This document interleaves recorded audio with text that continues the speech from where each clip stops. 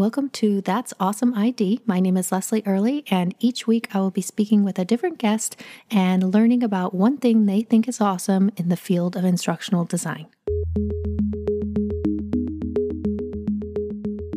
Okay, today I am joined by my friend and colleague, Mark Cunningham. Mark happens to be a project manager at Fredrickson Learning, and I have had the privilege of working with him on multiple projects so far. Thank you so much for joining me today, Mark, to talk about onboarding new clients. Well, thanks, Leslie. I am super excited to be here and joining you on this podcast that is rapidly rising in the minds of the instructional design and learning and development community. Like you said, I'm a project manager with Fredrickson Learning. We do custom learning experience design, learning strategy, and staffing and training and L&D around the Twin Cities and beyond. And we really work with a wide variety of clients in a wide variety of ways across many different tools and platforms. And I love working for Fredrickson, and I love project management because I find it's a very unique combination of people and process. And I think what we're going to be talking about today comes from my lens as a project manager, but really I think it's very widely applicable across a variety of roles and experiences because, I mean, to at least a small degree, we're all managing some aspect of a project, even if what you're directly responsible for is just a part of the whole.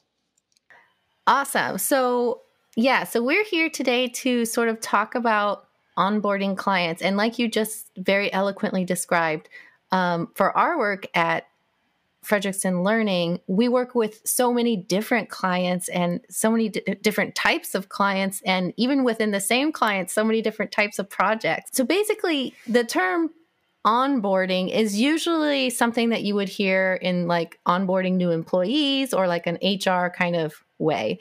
But I like how you're using this because you're using it to onboard new clients. So what do you mean when you're talking about onboarding new clients? So yeah, I have a very strong belief in the obligation for me as a project manager, and really anyone who's working in a consultative way, or anyone who's working with another person, to create project empathy between you and your team and your clients. And I think really typically project managers and project teams focus on having a mutual understanding of the parameters or the constraints of a project, which are important, things like, scope and timeline and budget. And we really focus on making sure we have a shared understanding of those things with our clients to define the boundaries. But what I also really think is important is to not neglect the project process. And when you start a project, you typically share a project plan or kind of your organization's preferred process with a client. But I think especially in our line of work, that's really just a first proposal in most cases. It's still very important for us to learn about how the client likes to work and also what constraints that they have that might impact how we would work with them. So this is where kind of that empathy piece comes into play. And I think that by presenting our clients with our recommended process and then listening to them about how they work best, and then adapting the process, especially at those kind of key points of transition where things you need to complete the project intersect with what the client needs to give you to be able to complete the project, you build project empathy. And when you do that, it enables you to really create buy-in from your client and create investment in the process. And that allows you to train them on the project process. And I think all of that is really what I mean when I think about what I'm calling client onboarding. We all want our learners to be engaged in our training, the things that we make for them to take and to learn. And I think it's also important that we get our clients to be engaged in the project process. Yeah. And so I have the benefit of working with you and working in this way. So I sort of understand what you mean when you're saying this. But so basically, what I think you're saying is, we at Frederickson have our own way of doing things. But it's not like we show up to these client meetings and we're dictating to the client, like, this is exactly how this is going to go. I mean, obviously, we can say this is how we usually do things, but it's also more of like and how is this compatible with how you want this project to go? Does that sound like an accurate interpretation? Yeah, and that's kind of the first part to this client onboarding. It's demonstrating that you have expertise, but also you're willing to adapt to the situation of your client. Again, to create that buy-in, so that they're invested in learning and joining with you in creating that project plan and project process, Mhm. so that your mutual understanding is really kind of what pilots the rest of the project. Yeah. So I guess then that begs the question. You've gone through several versions of this process. So what does a successful client onboarding look like? What does that look like? Feel like? How do you know that you have successfully gotten through this stage with a client? Sure, yeah. So there's a couple different parts to it that I want to talk about. The first part is kind of like pre-work, and I think about it as anticipation. It's really about putting yourself in the client's shoes and anticipating potential trouble or problem areas, and also identifying key dependencies in the project. And when you do that and bring those points up to a client as you're working with them to kind of refine your project process, it really helps to build that empathy and also to bring out other issues ahead of time that may otherwise have been surprises down the road. And so some examples of things that might be important to understand that I'm thinking about when I start projects and trying to Mm-hmm. anticipate are things like client review durations and potential limitations from different groups of stakeholders who might be reviewing at different points in time. Understanding how and when things like assets, images, videos, branding that we need from a client will come to us, or understanding how and when subject matter experts will be available to answer questions and give us the knowledge we need to do our work. And I think it's these things that you anticipate and kind of talk about as key dependencies, along with the project parameters that I mentioned earlier, kind of that budget, scope, timeline piece, that become the fixed points in the project process and plan that you're going to kind of work with the client to scaffold the rest of the process and the schedule on. Mm-hmm. And I just can't encourage people enough to make sure you're talking about these things early and often with your client, and open up the conversation uh, to the client for things that they might not necessarily have thought of. So that's the Yeah. pre-work piece. That's the anticipation. And then what I would say, as you kind of more actively do this client onboarding piece, is to take that information and then use it to help train your clients on what you and your team need to do the work. Mm-hmm. And you should try to give your clients at least a conceptual understanding of what your team is capable of doing and not capable of doing in different example circumstances. So, how I think about it, as having been trained as a chemical engineer, is inputs and outputs. Hmm. So in L&D, our typical inputs, what we're getting from our client to be able to do the work, are things like knowledge, either in the form of some source materials or working with subject matter experts. Other inputs are assets, like I mentioned, images, branding, that kind of thing. Mm-hmm. And then their time in the form of reviews and feedback. So these are all things we need from our clients to do our job. And then our outputs are things like content outlines, storyboards, prototypes, development versions, all of that stuff. And there's typically some level of dependency between the inputs and the outputs and when they can happen in the process. And this is usually informed by what the project parameters and assumptions that we were just talking about, those they kind of determine what those things are.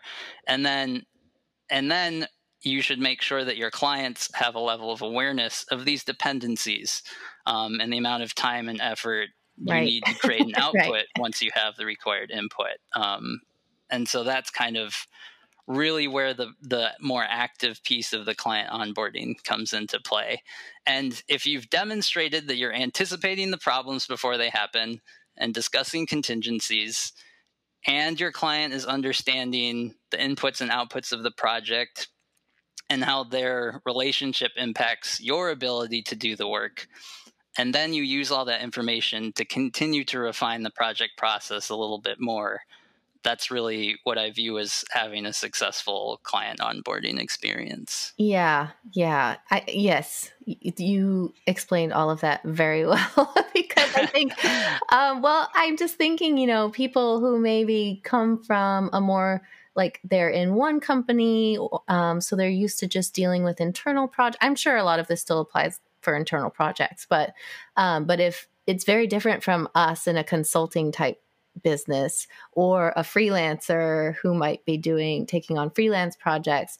And a lot of what you just described also, like the pre-work questions that you're asking and searching for answers for, a lot of that I think is what you want to also document, not just have the conversation, but make sure that it's documented somewhere so that, if for some reason the input side is not coming our way or your way as a designer, you have it documented that look, we decided that this was going to be the way this was going to go. And because it hasn't gone this way, now it's an impediment and we can't hold up our end of the bargain because we haven't gotten the things that we need to do that.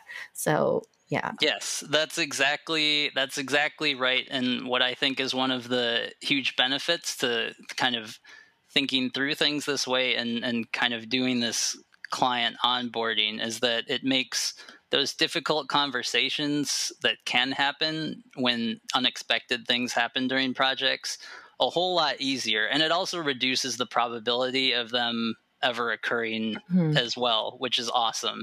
And I should mention, it's also the onboarding doesn't stop after kind of the beginning of the project. I think it's really critical that you are continually reminding clients about where they are in the project and pointing back to kind of what you all agreed on as the project goes on, and continually reminding them of this is the next thing that's coming up, and these are the inputs and outputs that we've talked about, and these are kind of how they relate to each other.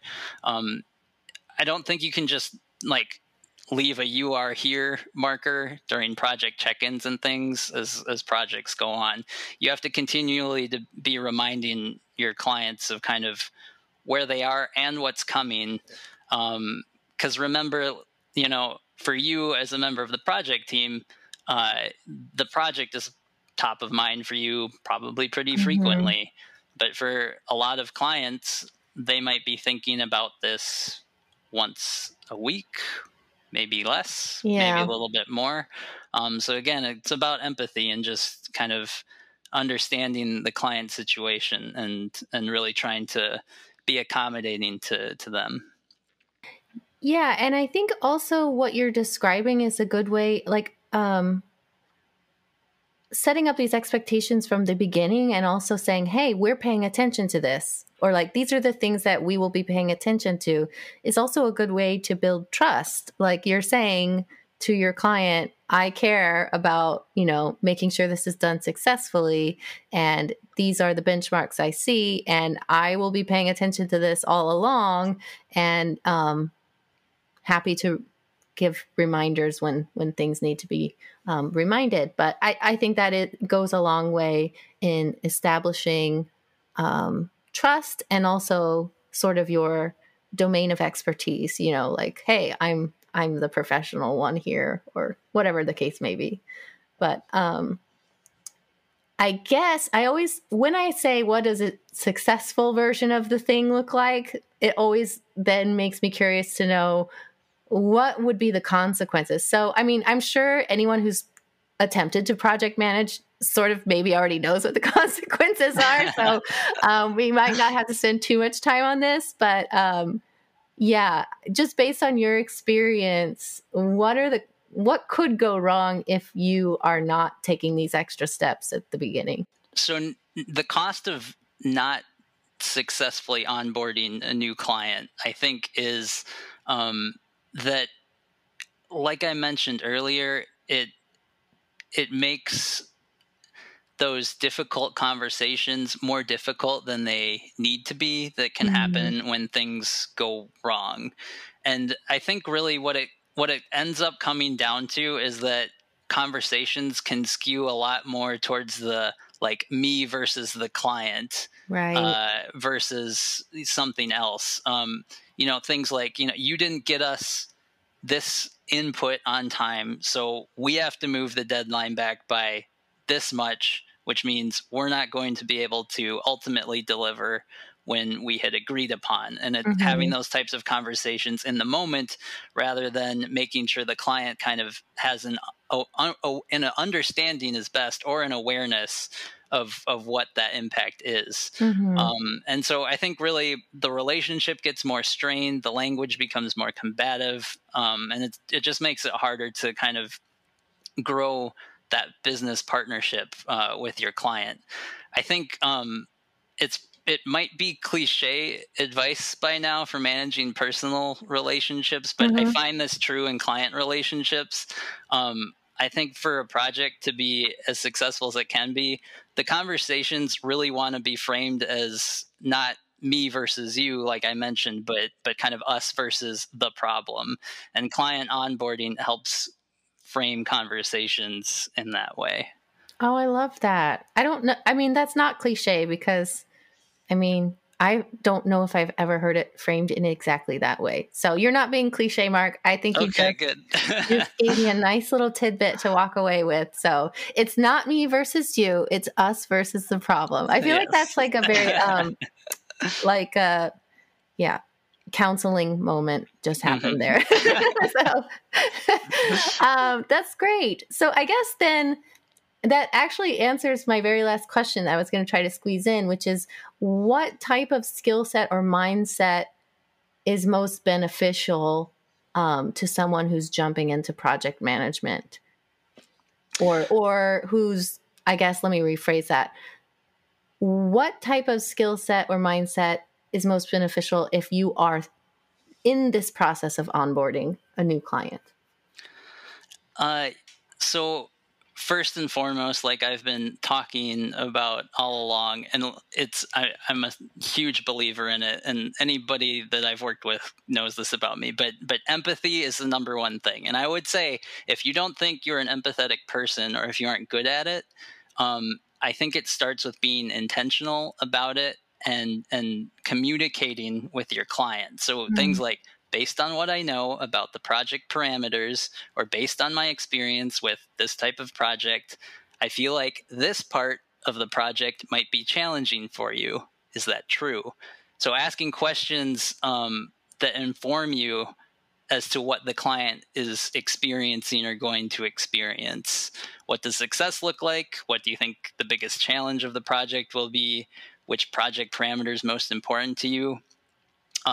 Those kinds of questions can help simulate empathy, or be, keep that top of mind for you, and get that information that I think is really important. Other things that I think are good to have, especially as a project manager, is a good understanding of your team and your process.